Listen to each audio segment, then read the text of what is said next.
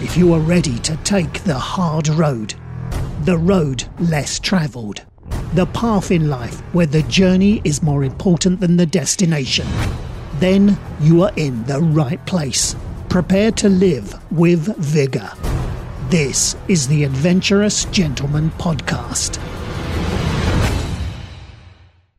Welcome, ladies and gentlemen. Today we have a throwback episode. The one and only big sexy Phil Mendoza. Some of you know him as Philly Vanilli. If you're from the west side of Philadelphia, it is the one and only original co-host of the Natural Born Hunter Show, Phil Mendoza. Phil, I am so happy to have you on here today because finally we can spend hours talking and other people will get to hear it. Hey man, you know it's been a while that we've been on the phone back and forth talking about when we're going to put another show together. So I'll take responsibility for that. I mean, it's been hectic, but it's been busy and good, man. How have you been? I've been good. I have been really enjoying watching the progress you've taken with your shop and with the ALpha Bowhunting.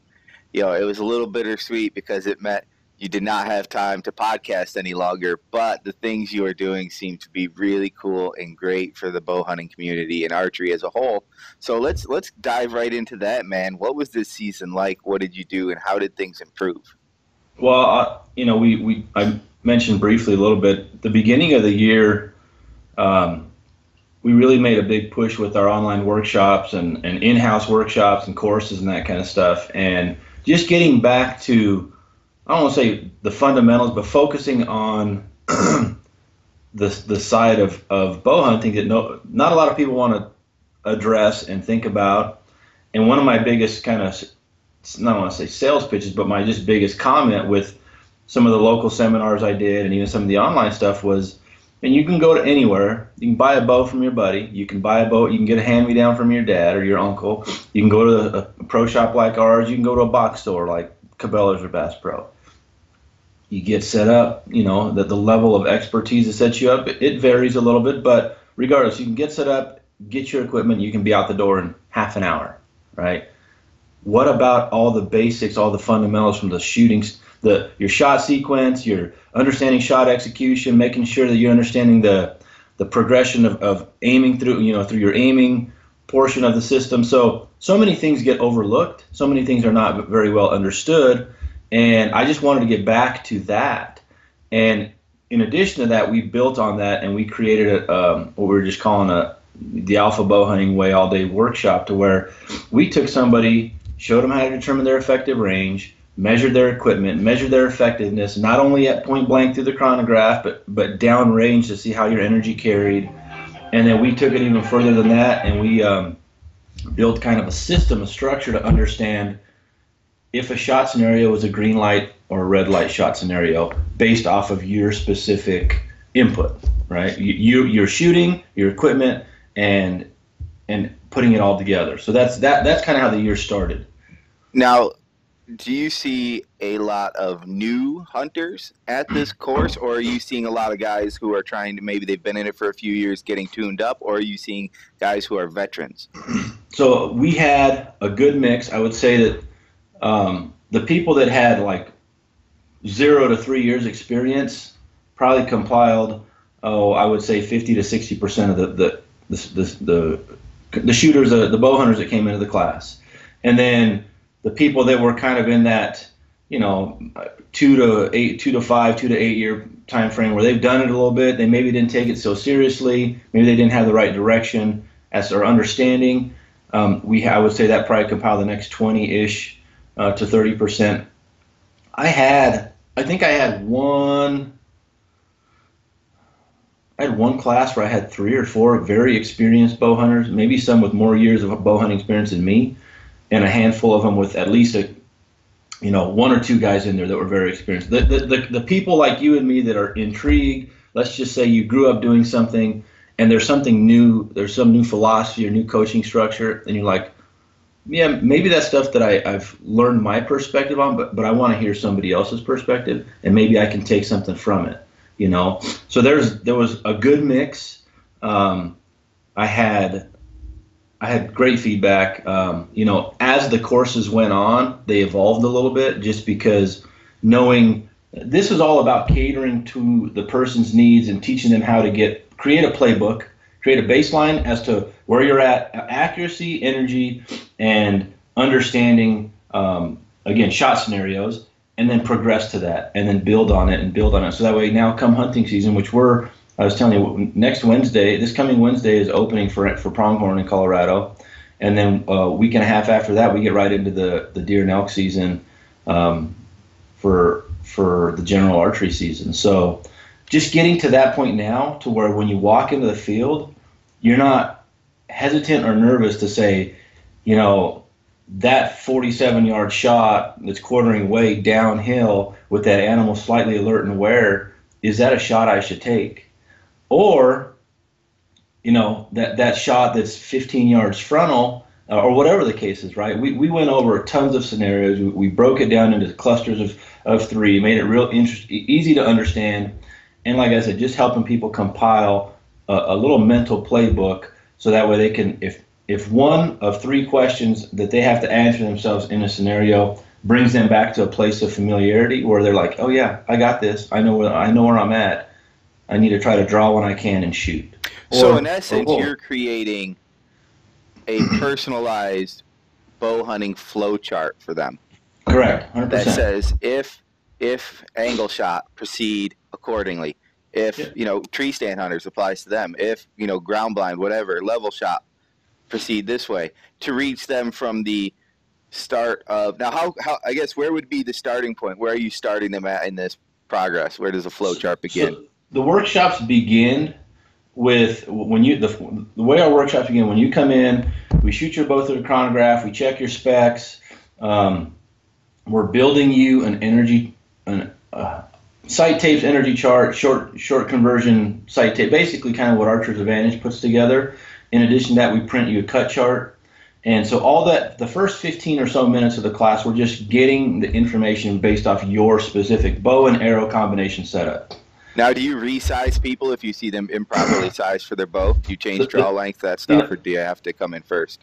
No, we really ask the shooters to come in kind of sighted in as best as they can be and kind of dialed in. So if we see, there was a handful of shooters we saw throughout the class, because the class had a lot of where we were in the classroom, then we were outside on the range doing testing. We were in the classroom. So through that process, there was definitely a handful of shooters at the end of class that said, look, we're glad you came through the class to understand this, but we can tell you on specifically a setup issue, and it could be X, Y, Z, you can probably improve on your accuracy in this category, or whatever the case was, or your energy based off of this, draw length too long, too short, arrows weak on the spine, whatever the case was.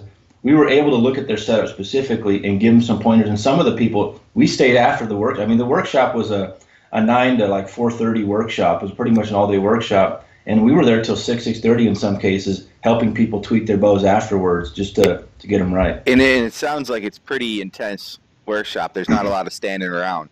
No. So it's go. I mean, we had, like I said, we had our break for lunch on one of the classes. To kind of, I guess, take a step back, this philosophy and this playbook, this kind of flow chart, fits right in the middle of we created like an alpha pyramid, is what we called it, a coaching structure. I like the building blocks. The foundation was your basic understanding of equipment, very elementary, very much a new bow hunter. Well, what's a sight? How does it move? How does it adjust? What's second and third axis? Okay, what's a quiver? There's a 2-piece, there's a 1-piece. This is how they mount. So I did an online course that basically walks you through the beginning, the tutorial of it, and then I do a little video clipping how they get installed and how they get adjusted. So and then at the end of that first course, I go through a bow hunter shot sequence for a shooting sequence. It's not the same as USA Archery. It's very similar. There's some differences that I felt needed to be changed for a bow hunting application. But you'll have your kind of basis of stance, target acquisition, follow through, looking through to the target. There's so many fundamentals to archery that you need. You can't take so many out, right? No, 100%. And what I really focused on, that was where I felt a lot of people falter is when you get to that draw and anchor step in the shot sequence. Most bow hunters, what do? They draw an anchor and their fingers up here ready to smash a trigger, right? Or an index field style trigger. You actually people can't see this at home, but there's something when you pull, if you can find the video on YouTube, when Phil draws his hand to his anchor point, even if you notice your knuckle position compared to probably what 80 to 90% of people's knuckle position is when you see the photos on Instagram, yours is level, right? So everything will align with the pulling back of your, right. Your back system. Whereas, what do you see 90% of people doing?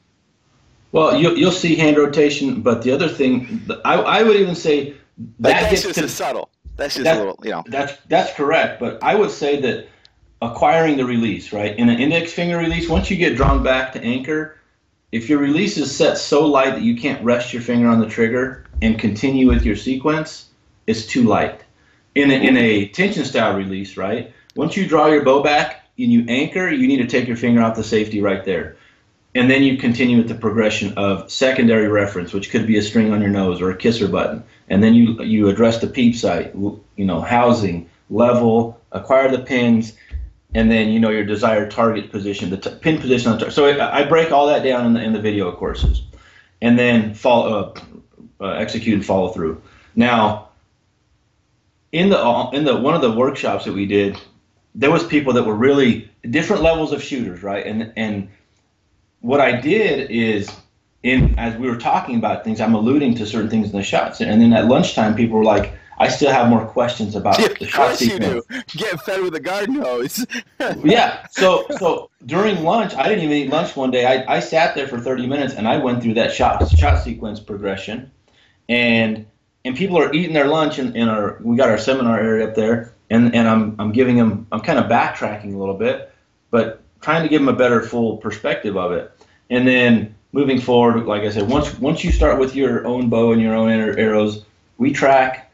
And we use kinetic energy because it's quantifiable to a chart that Easton's created years ago that says large size game, medium size game, small game, recommended kinetic energy.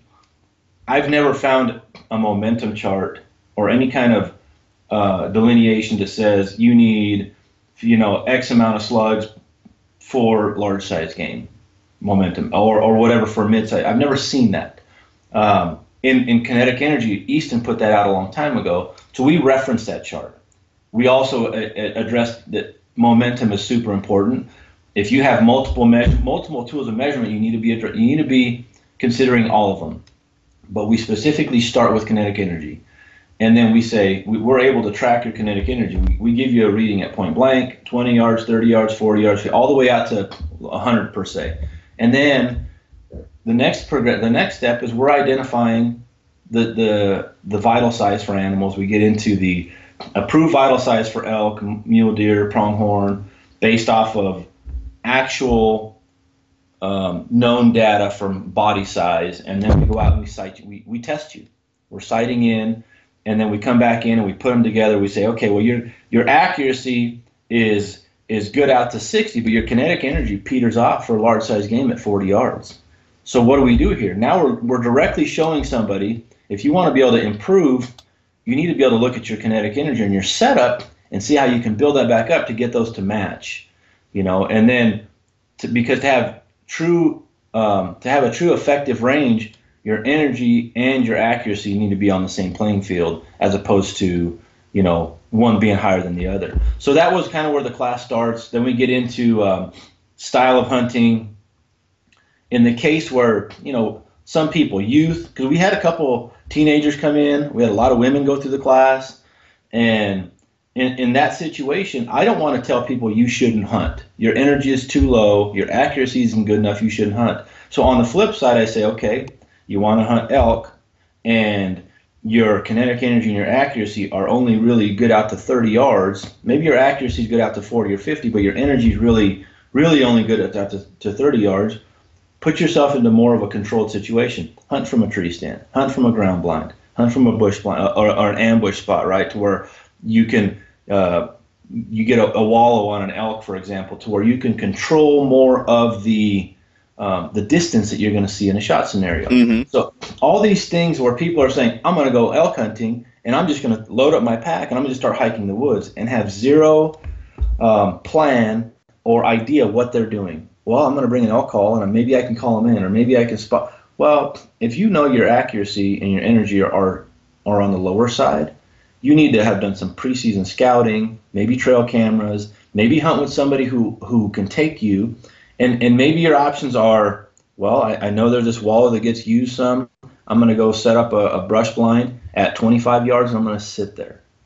Because even though that's not potentially as exciting as calling a bull in or a cow in, that's going to give me that's going to be the highest level or highest success rate is for a situation in more of a controlled situation like that. Or go with somebody that knows to call well, but try to set up the calling situation to where you can get hopefully that animal to cross in front of them at 15 to 25, 30 yards. So just considering those things ahead of time, and then from there we break it down even further, man. We get into animal behavior. We get into yardage judging for bow hunters. So that class, it was jam-packed, like you said, almost like they're drinking from a water hose. But the good thing is the online course that somewhat mirrors that coaching structure, if they came through the workshop, I gave them the online course as a reference. In addition to that, I recorded most of the seminars, and I would take out the clips that were sometimes I know that got not off track, but added to what the online course was, and I loaded those. So they have there's like, I don't know, 4.5 hours of video reference for that course because of the workshops mainly. I mean, there's 30-minute clips in there to where we talked about something that people can go back and reference anytime. And if people are interested, where do they find this course? What's it costing them? It's ALpha Bowhunting. Everything's on alphabowhunting.com. There is so that course, the all-day workshop we did was $150 for the workshop.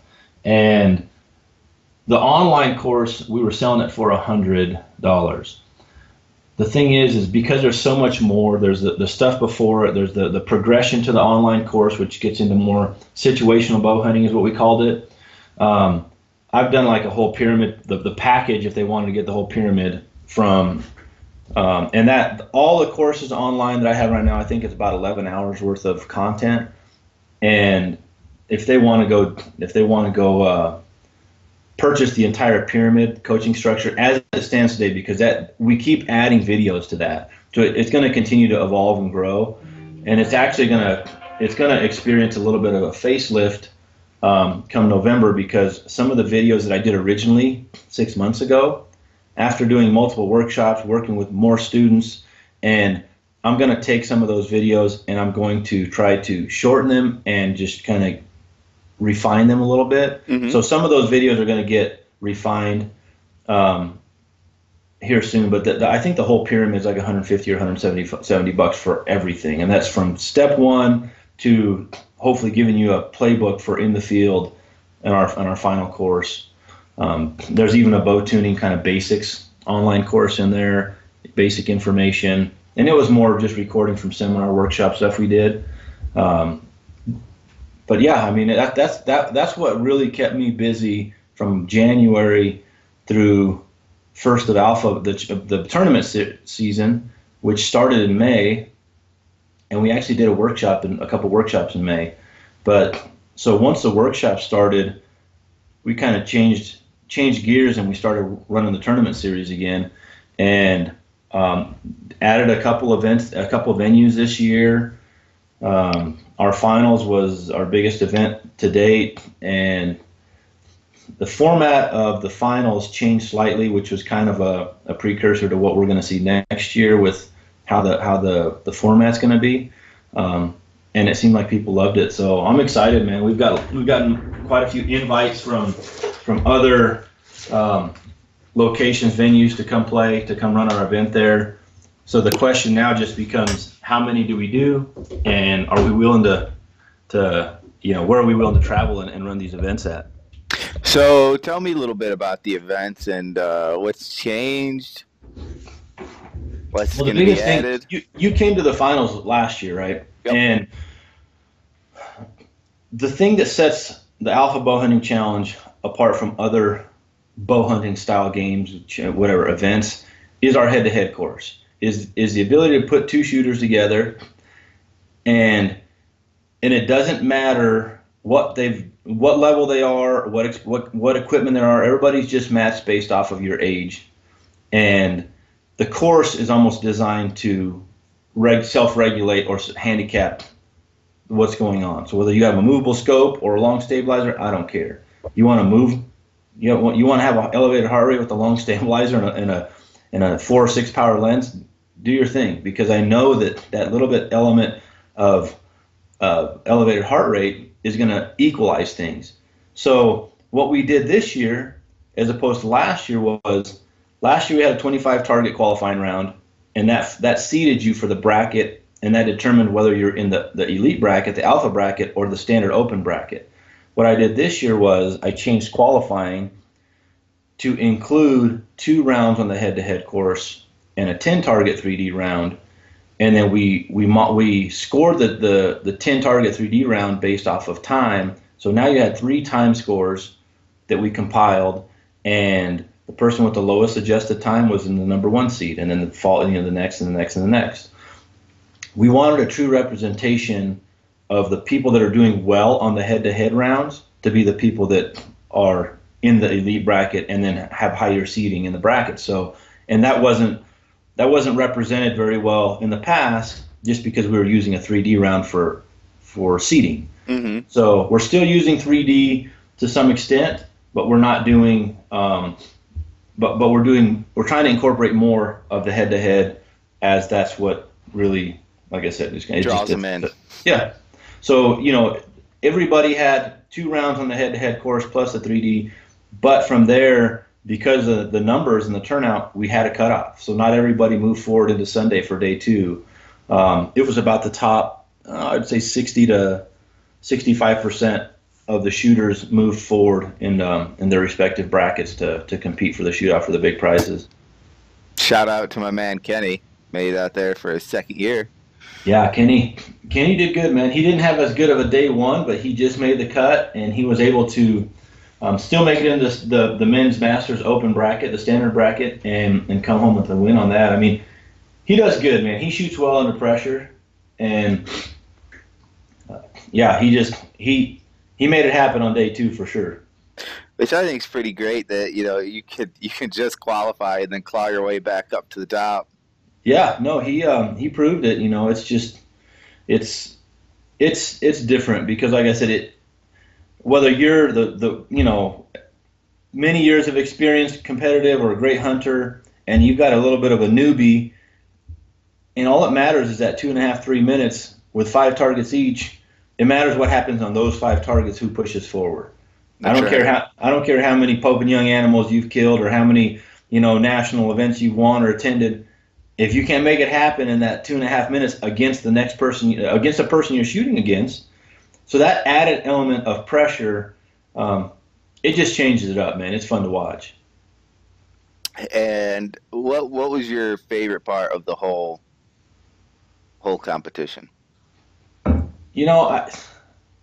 gotta say it's the people, because there's people that came to three of our events, some 2, some 3, and we had 5 events this year. And there's some of the people that never came out of the bottom third of qualifying. They may have gotten knocked out the first round. And you know what? They were there, and they got their lawn chair. When people were up there, they're cheering them on. The conversations in between rounds, the jokes, and the grab ass and the cutting it up. It's second to none, because I tell you that part of it is what you miss sometimes at so many other events. You go to a 3D shoot and you got your 3 or 4 buddies or whoever you're in the group with, you may have a great day with, right? But now magnify that by 20 or 40, because now you've got everybody there. Everybody's congregating in the same area. Everybody's hanging. And yeah, there's 2 people going at a time to shoot on the head-to-head course, but everybody's there engaged. They're watching. It's exciting. It's short. And like I said, and they're cutting it up, and now you got to interact with so many more people. So that part of it's probably my favorite because I've chosen not to compete, and I'm such a control freak with anything that I do that I need to make sure that things are done the way I want them to happen. But this year, a lot of things evolved. Guys like Trevin and his crew that came and recorded and did the live feed for us on the Facebook live feed. Trevin, took the emceeing position, I would say, to another level in many respects. He brings yeah. heat. And people love it. He's joking around, having a good time. Guys like Braden, who's been working with me full time this year since January. He was the other. because Trevin competed some. Braden got on the mic. Braden was running the stuff sometimes. And for so long I was like, I need to be there because I need to make sure I do it. These guys can do as good of a job or better than me in many respects. So I think that the team that we've compiled to do this, it's like we can finish each other's sentences now. We can finish if somebody has to leave because whatever, somebody can step right in, no questions asked. They know what to do, and it runs smoothly. We ran on Saturday. I think we ran 135 or 140 heats on the head-to-head course. Whoa! So how many people?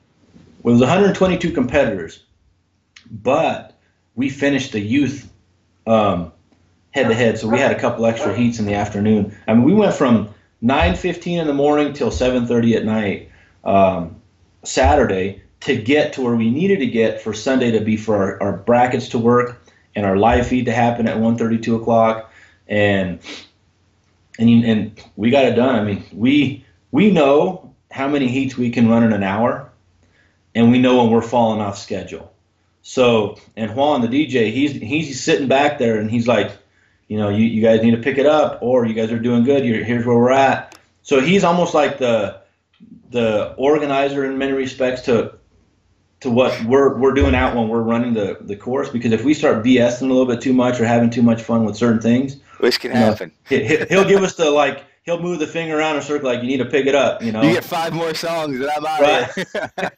So it's a good team, man. The like I said, the team that we put together. So projecting into the future with growth, if hopefully we experience more growth, we've already kind of got it nailed down to where we can handle more shooters. We know what the format we'll have to do to handle more shooters. Continuing the head-to-head as a very huge element into the game, qualifying and the shoot-off, and just looking forward to the growth because everything's a challenge. Honestly, when pre-registration was done, and I'm thinking about it, I was like, yeah, we'll have 90 to 100 shooters, and I'm kind of tracking what I needed to do based off of 100 shooters. Well, pre-registration took an extra 15 or so minutes longer than I thought, and I go and I look at the numbers. I was like, holy crap, we're at 122 competitors right now. So I had to make we just had to get on it quick, and I told everybody, I said, we're over the numbers we projected to finish at a certain time. I said, so we're going to be here a little bit late Saturday, later than I thought, but we got it. We just need to stay on point, and everybody did their job. And I don't know, man. Like I said, I don't. Maybe nobody wants to tell me, hey, a-hole, you guys did a crappy job with this, but I've yet to hear it. So I think we're doing okay. So next year, expansion. Let's talk expansion. What are you changing? Will we see you cross the Mississippi? Well, we've gotten the open invitation from Total Archery Challenge to go to all our venues next year. I don't know that we're going to be able to do that yet. We've got some logistics to work out, and I don't know that we're capable of going from 5 events to potentially 9 events because we'd still have to run a qualifier, at least one qualifier in Denver, plus the finals would be back in Denver. So from a time perspective, I don't know. I got to get with Sean so we can iron that out. I've gotten invitations from Brian Austin in Wisconsin, and that's something that we've already sent a proposal into their club to see if that venue is going to work for an event there. There's a lot on the table, and the next 2 months is actually going to kind of what's going to paint the picture for 2019. You could just do. I know of one total archery challenge that if you made it to, it'd make me super happy. Yeah, no, that's one that See, with the total archery challenge, one of the difficulties is because it's a mountain venue, if you will. Mm-hmm. The locations that we would be able to fit in on maybe not necessarily are the best for our game. You know what I mean? Right. You're more of a flatland, actually, which is kind of ironic. Well, no, we ran South Dakota and Utah this year, and they were on the hillside, and we made it work. We had to modify the course a little bit, but it worked great. Everybody loved it. The thing that I'm more looking at is to run our weekend like we would like to run it, with some 3D, with the head-to-heads, with the mix of everything between. We almost need a little bit more room than I think Total Archery Challenge is willing to give us. And obviously that's their game, that's their weekend. So us being an invited guest, those are some of the things that we need to kind of iron out. But Sean's been great to work with at Total Archery Challenge, super nice guy. They've got, they've got the best thing going really with for the masses, for Western style, bow hunting shoots. I don't want to say Western style, but the mountain ranges, you get into some of these extreme courses, and I've never been to Pennsylvania. I heard it's a great venue for it. It is a total archery challenge. Yeah. They've nailed it. Yeah. So, we talked about it because obviously as he put the invitation out to me to come out, we start talking about travel and logistics and what would we need to do to make it happen. So we're kind of, I think we're probably, between 3 weeks and a month away from sitting down with Sean and determining what we have the capacity to do, what he's willing to give, and what's going to transpire from that, because we had a good time. The crowd that comes out to those events is great. On our side, I think that if he promotes us and he wants to incorporate us as part of his event from day one when he puts out his schedule, then I think it could be huge for us. But at the same time, I'm hesitant. I'm a risk taker, but at the same time, if I say I'm going to do something, I need to be able to do it. And if I bite off more than I can chew and I start to not deliver to my customers, that's the biggest failure I can have. And I would sooner grow slower and not make that big of a commitment, specifically in these kind of events, because there's so many moving parts that I need to make sure that I'm as close to certain as I can be before I make a decision with all the venues. Mm-hmm. So, but it's fun, man. It's exciting. Yeah. So you're an entrepreneur. You got a lot going on. The bow shop, your construction job, all the online stuff. Do you have a set routine for your training and your practicing and getting your reps in? What does your day look like? So what's today? Today's August 11th. I would say the last 3 weeks has kind of evolved. It's changed a little bit because, yes, leading up to that, I'm going to more focus on the last 3 weeks, because the last month before the season, I work out all year. I've been healthy for the last year and a half, which it's been a little bit of a change, because when I was going hard doing the train to hunt preparation, all that, I was almost breaking myself down a little bit more than I should have.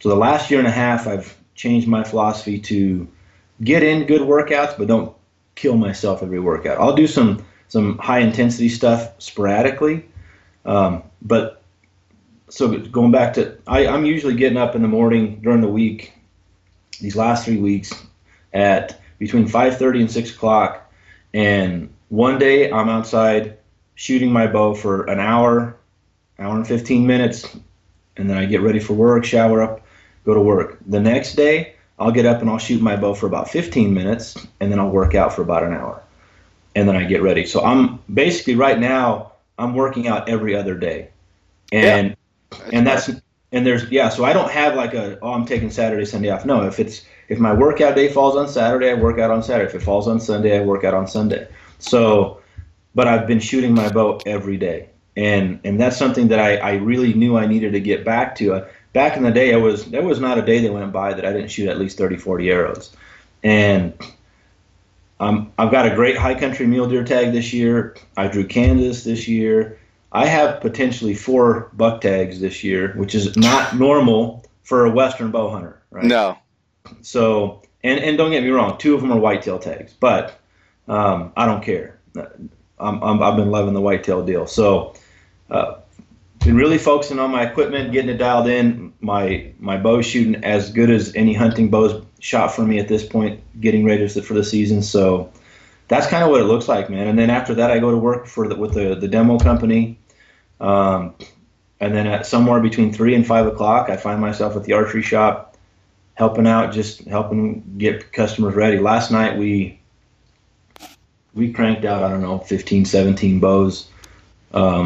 Between 5 and 9, just getting them tuned up and between the crew there. So we were busy. We're moving. We're trying to turn bows around as quickly as we can. The problem is it's not a quick process. We really order in most of our strings custom. Depending on where people want to get them for. It's too hard to stock string and cables for every bow model out there. So we order and we get them in 4 or so days, 5 days, and we try to turn them around within 48 hours once the strings come in. And so that's possesses a challenge, because then you've got all the customers that come in at the counter that need help. So we've been busy, but we've tried to stay on top as best we can, and just encourage bow hunters to try to get ready as soon as they can, early in the season, because there was an older gentleman that walked in the shop a couple of days ago, and he says, "Yeah, I need to get a new string on my bow." And we looked at it. He says, "Yeah, you do need to get a new string on your bow." He said, "Okay, well, do you have one?" I said, "No, and it was one of my other employees. We order our string and cables in, so you can get the color you want. We make sure we get the right specs, and you're getting current, a new build, not something that sat on the shelf for 9 months." And he says, "Okay, well, how long does it take?" I said, "Well, we'll have it turned around to you in 7 to 8 days." And he looks at us, he goes, "You realize the antelope season's next week?" And I wanted to kind of turn back around to him and say, "Do you realize the antelope's in 7 or 8 days? How come you're waiting till now to get your bow worked on?" And it's the same guy that doesn't pull his bow out up until that time for the season, and they think that there's nothing wrong with that. So it's tough, man. That part of the business always has frustrated me, but I think we've done a good job with the workshops and the preparing and hollering at people and, hey, make sure you're getting it ready, and broadhead tuning nights and all kinds. So we've just been trying to do what we can. We're not perfect, but we've tried to think outside the box as much as we can to get people ready, because the more successful they are, the better it looks on us as well. So it's been fun. And getting ready for the season yourself, what kind of equipment are you going to run this season? What's the arrow setup look like? What bow you running? So I'm running a Hoyt RX1 Ultra. It's about 77 pounds, and I have a carbon ejection 280 spine arrow. I have, right now I'm prepared. I've been dialing everything in with 125 grain iron wheel broadhead. It's a super sweet head. I've got an extra 40 grains of insert weight in there. So about 511 grains is what those arrows are finishing out at. That bow's about 282 feet per second or so with that setup. So it's pretty quick. It's quick, and it's for a 500 plus grain arrow, it's a stout setup, man. But I tell you what, it's the thing that a lot of bow hunters, they get fed you need a high let off bow, you need to be able to draw and hold your bow back forever. This bow, the reason I'm shooting higher weight is to get more let off, or to get the higher let off. So when I'm back at full draw, it's steadier for me. Mm-hmm. And the bows that have the ability to just let off, like some of the binary cams in the stop, this bow, it's been a very good, I don't want to say, almost kind of a throwback feel as well to how some of my target bows used to hold for me, just because of that higher let off weight. And so at distance, man, I tell you what, my groups between 60 and 90 yards don't change very much in size, just because the pin hold is it's tight. It's small and it's tight, and it's been a forgiving bow. The pinhold becomes so important too when you're stretching it out, and that's one thing. So I started this little routine every morning where I've decided I'm going to shoot every day, and I am going to work my shotgun every day because I just enjoy the shotgun game. And so I've been doing just 10 blind bales every day. And the most, you would think like, oh, I'd really pick up on the release because I've switched to the thumb, and this is how I've decided to really make my transition to thumb is all the way up until September, all I'm going to be doing is blind bailing. I might go shoot a few courses for fun, but other than that, I'm shooting with my eyes closed at 5, maybe 10 yards. Sure. And the thing I have noticed the most I will do is I will let that left hand, my bow hand just drift slightly to the left when I go through the pulling sequence. And so now I got to focus on keeping that really shoulder locked in, just that slight push forward, you know what I mean, to break the shot. And now I open my eyes, and not on purpose, I can group arrows without any eyes open if I really wanted to. I try not to not break them. Sure. But if you keep aiming at that same spot and feeling that shot, and you do the math. If I get 300 days a year, so I won't make it every day. 300 days a year, 10 arrows a day. That's 3,000 arrows. Oh, for sure.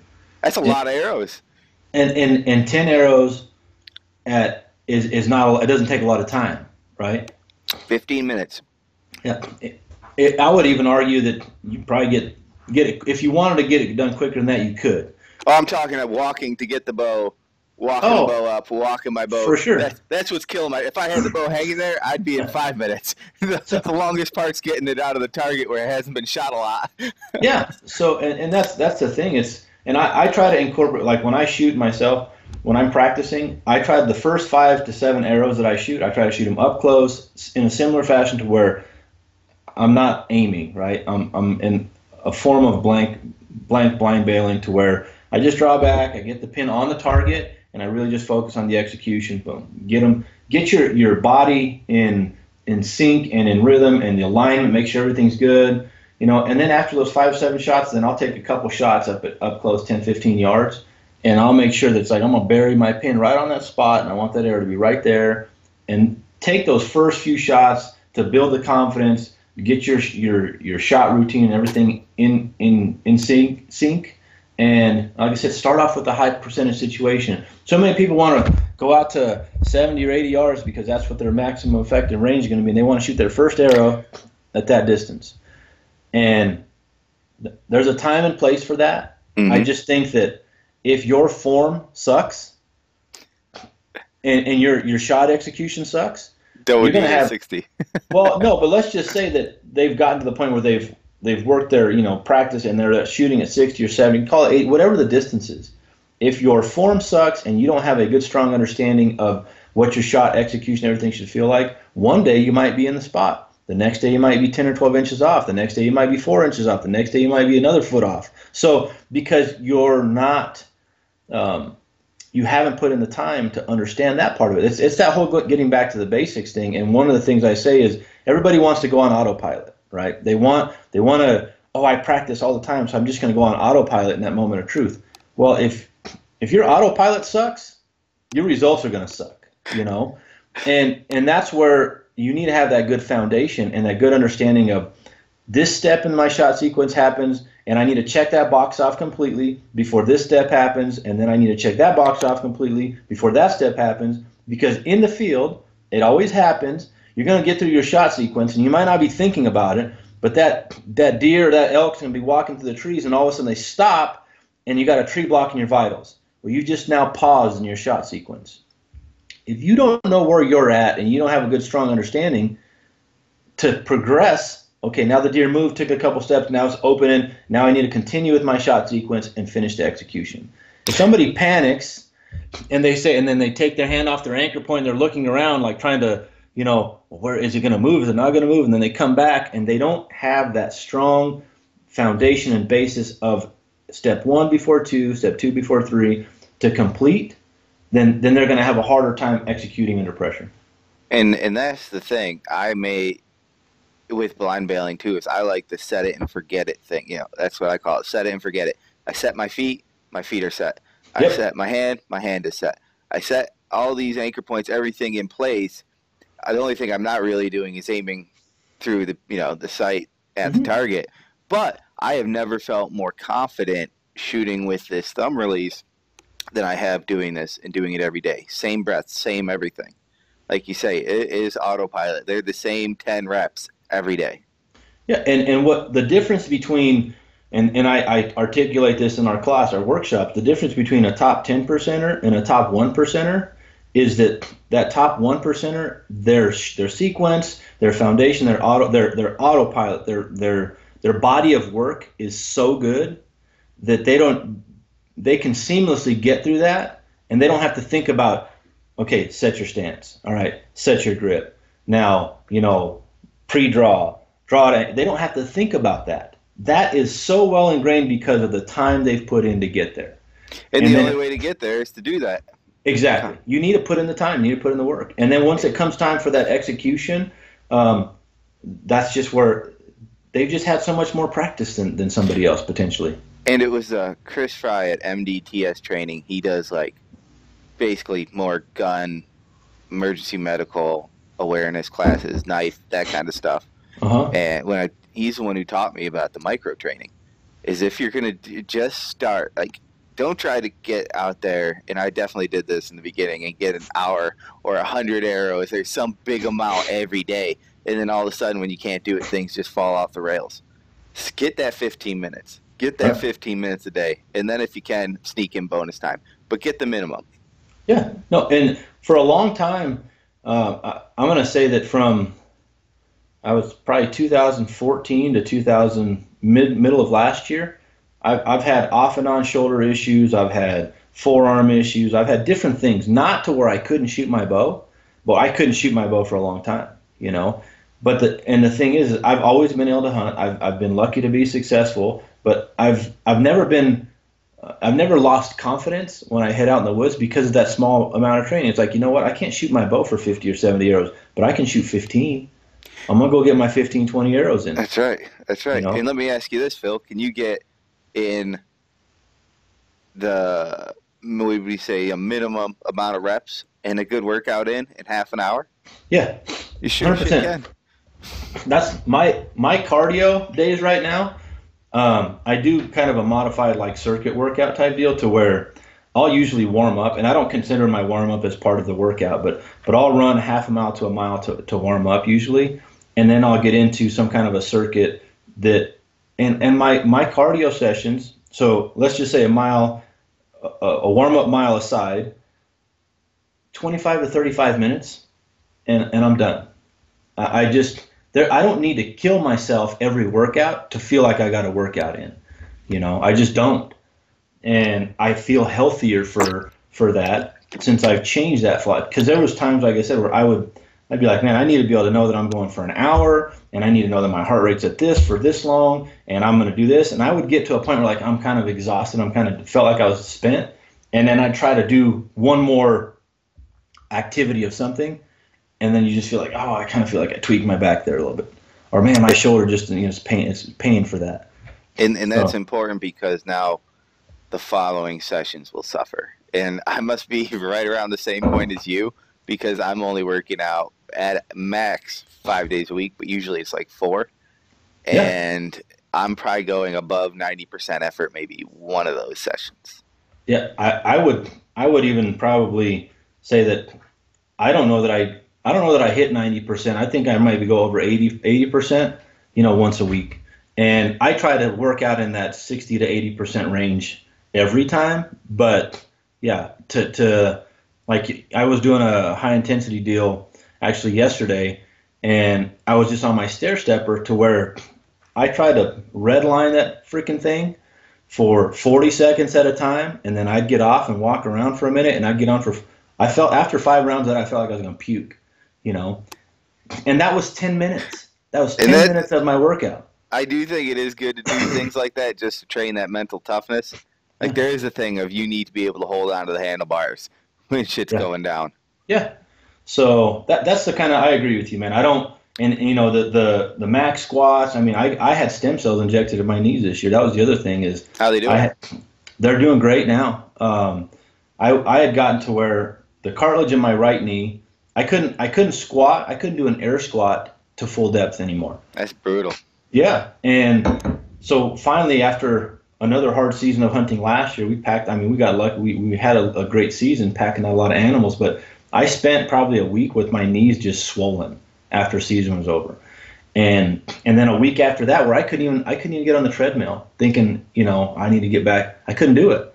So I said, this is enough. I need to try to see what's going on. And sure enough, I went and got my MRI, and deteriorating cartilage, softening of the cartilage, fraying of the cartilage, and pretty much that what was being explained to me is as I squat down, I go under tension. It's just bone. It feels like it's bone on bone because that's what it kind of comes down to. And when I went in to start doing evaluations for stem cells, I had knee surgery 21 years ago on my left knee. And they started evaluating both my knees, and they say, well, sir, your right knee might be causing you pain, but you're 3 to 5 years away from a knee replacement in your left knee. And and that one, they cut out 30% of the cartilage when I was 17. And that one, it caused me a little bit of pain off when I really push it. But it's just I've dealt with it for so long. I never just really keep thought pushing about it. Yeah. So when he tells me that, he says, "Yeah, your knee alignment's off. The arthritis in your knees already. He can show me on a couple of different graphs and the X-rays and different things." And I said, "No, let's go ahead and do it on both knees." And I tell you what, man, I had to take it light for about 4 or 5 weeks, where it was no activity for a couple weeks, then very light activity until I finally got to where I can jog on the treadmill and elliptical and that kind of stuff. But I went up scouting with Braden a little over a week ago, and it's some of the roughest country we've hunted in, and 55-pound pack for 2.5 days, and came off the mountain. And we covered quite a few miles because we went into a few basins to scout looking for deer. There was one step on that whole trip to where I was stepping up on a rocks embankment, and I had put all my weight on my left knee, and I kind of felt like it was a little bit sore. That was the only even inkling of pain or anything I had on the whole trip. So came off the mountain, no issues with my knees. So I'm so far all signals are good, man. It's been about 5 months since I've had it done too. So that's awesome. And where'd you get that done?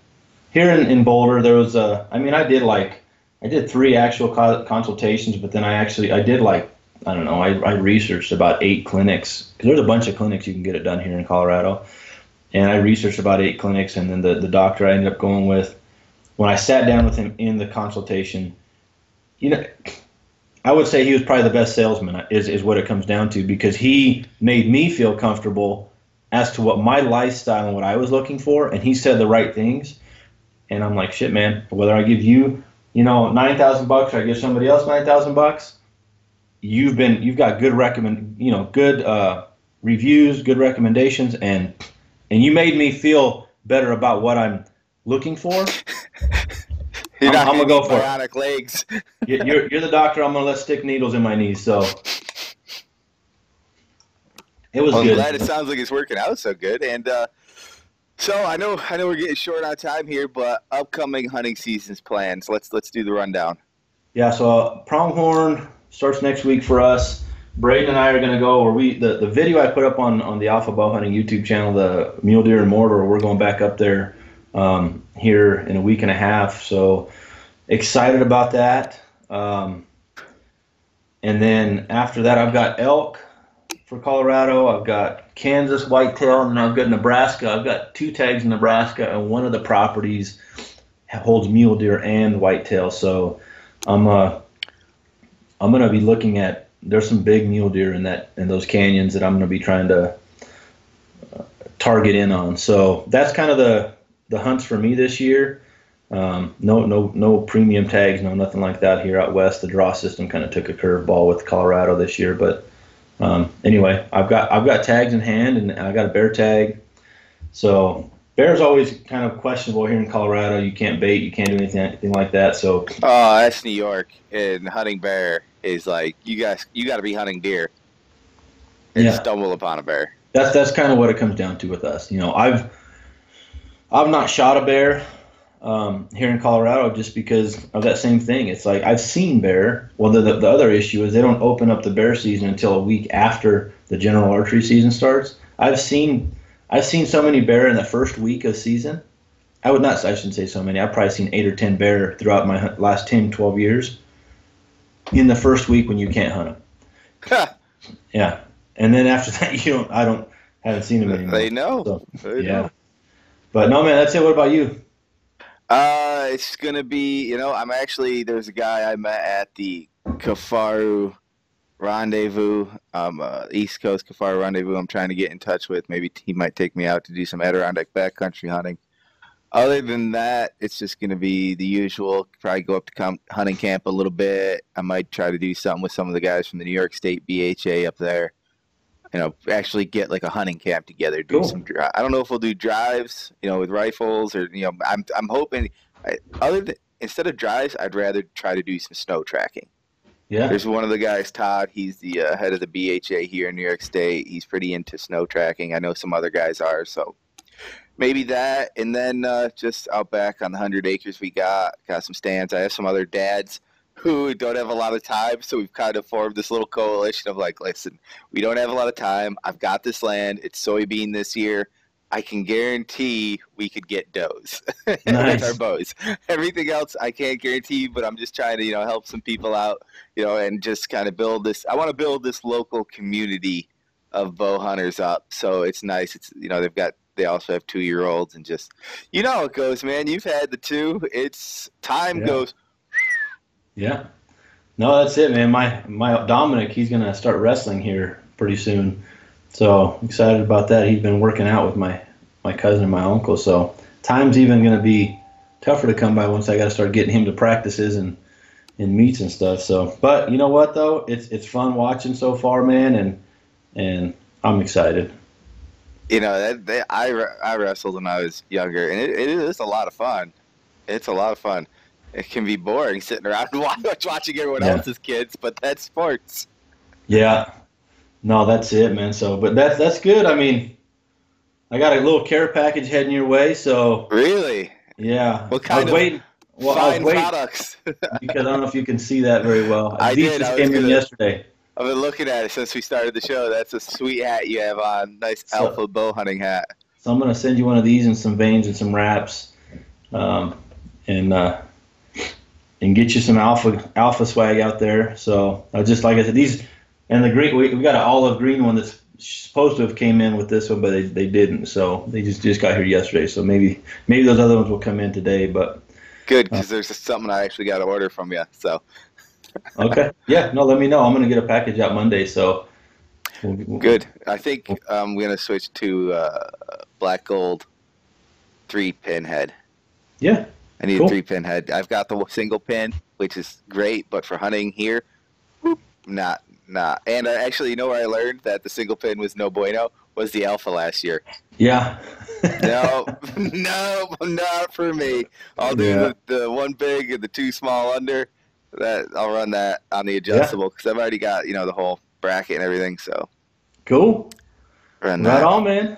Yeah. So I know there's some phenomenal companies. We should talk about them a little bit. The one being Maven, because you were just featured as basically the greatest Maven bow hunter of all time. I don't know about that, but they Phil definitely. Mendoza. There was an honorable mention to the Natural Born Hunter podcast, which was great. I didn't actually see what it was linked to, but it was linked to something. I hope it was the site or something. But they did a nice little article on you, and Brendan and the guys at Maven are just.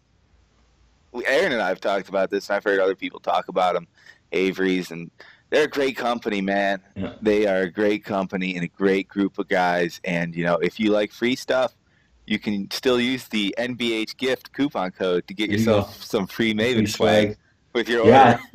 Yeah, they've been fun to work with, man. I mean, those guys have come down, did some training with our guys, set us up as a demo center and interacting with them just even at different trade shows. I mean, last year I went to Western Expo and helped them just work the booth for a little bit off and on, and it's just been fun, man. I mean, they're your ideal.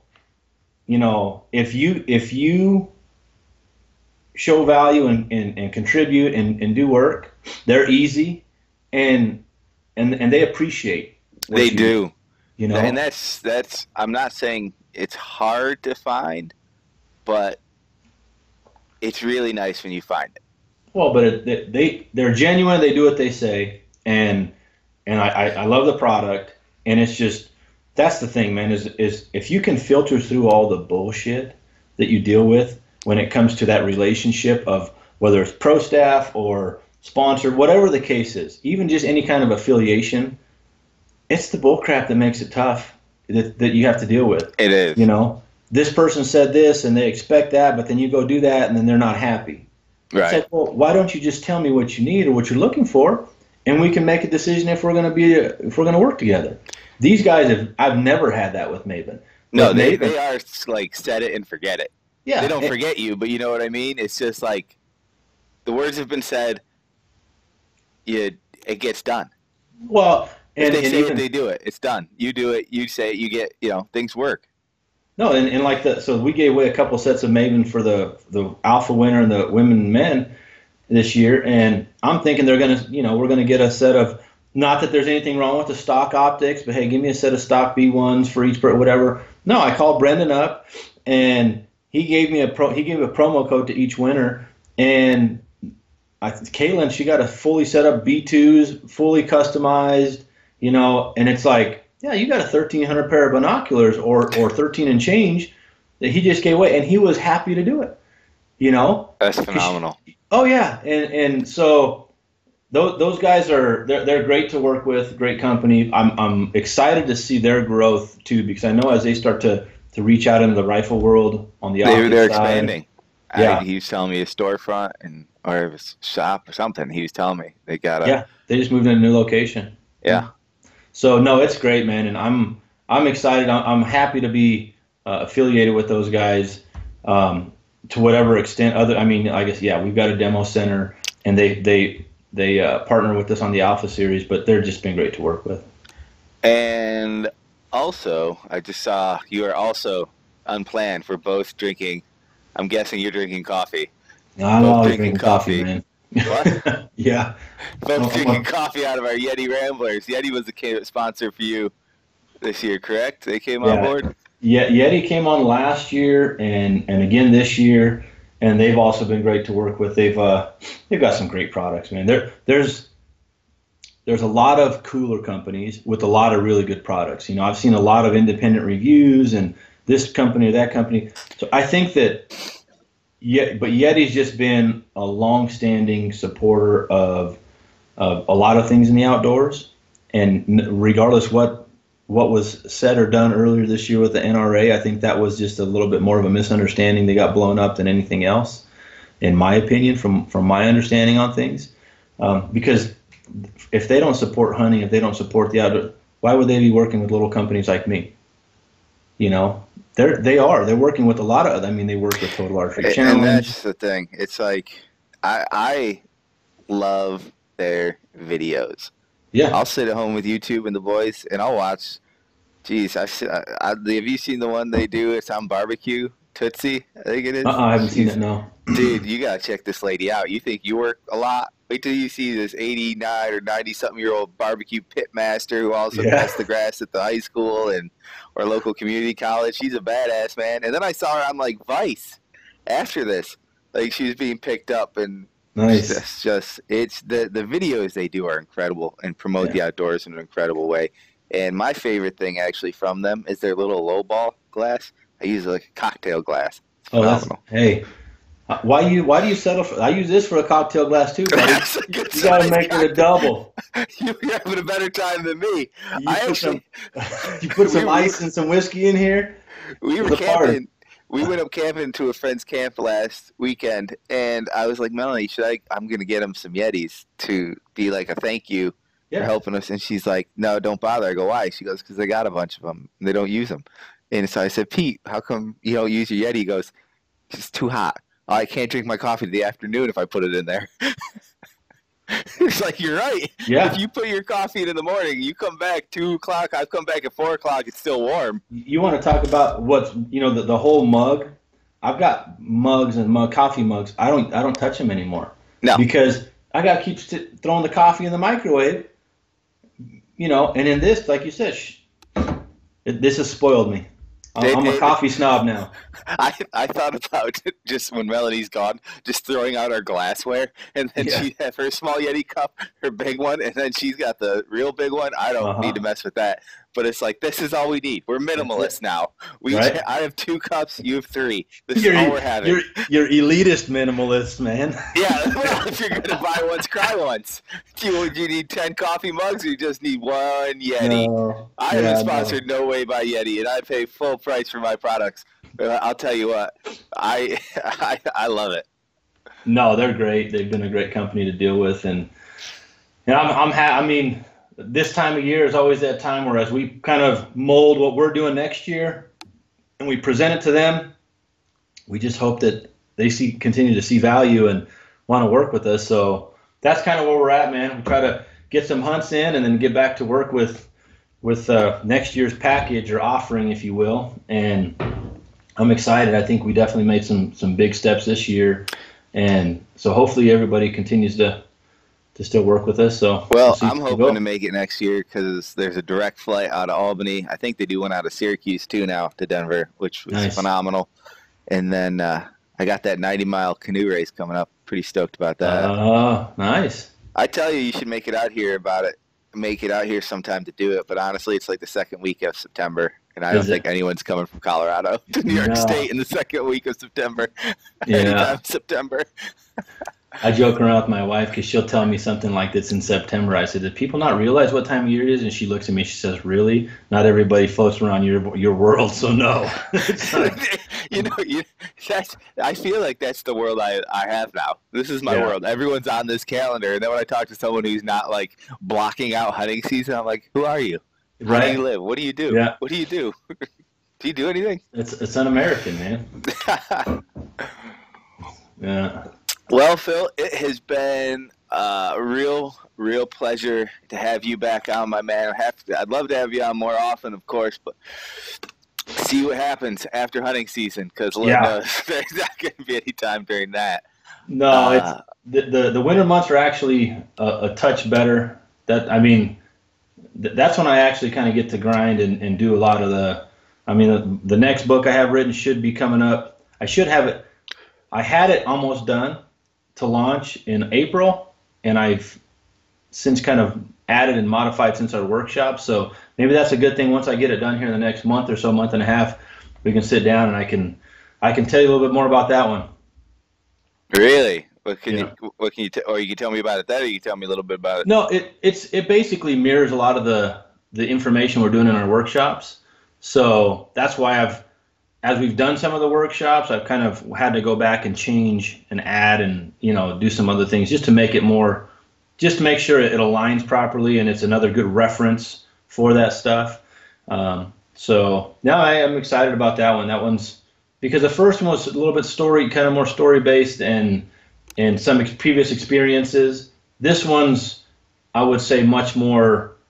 I would like it to be considered as one of those things that people look at as like a handbook for bow hunters. It's like, you need this. This is what I want that to be as moving forward. It's going to be it's going to be an important piece of learning information and direction for bow hunters, I think, just from an understanding standpoint with, like I said, kind of creating that playbook and that flow chart.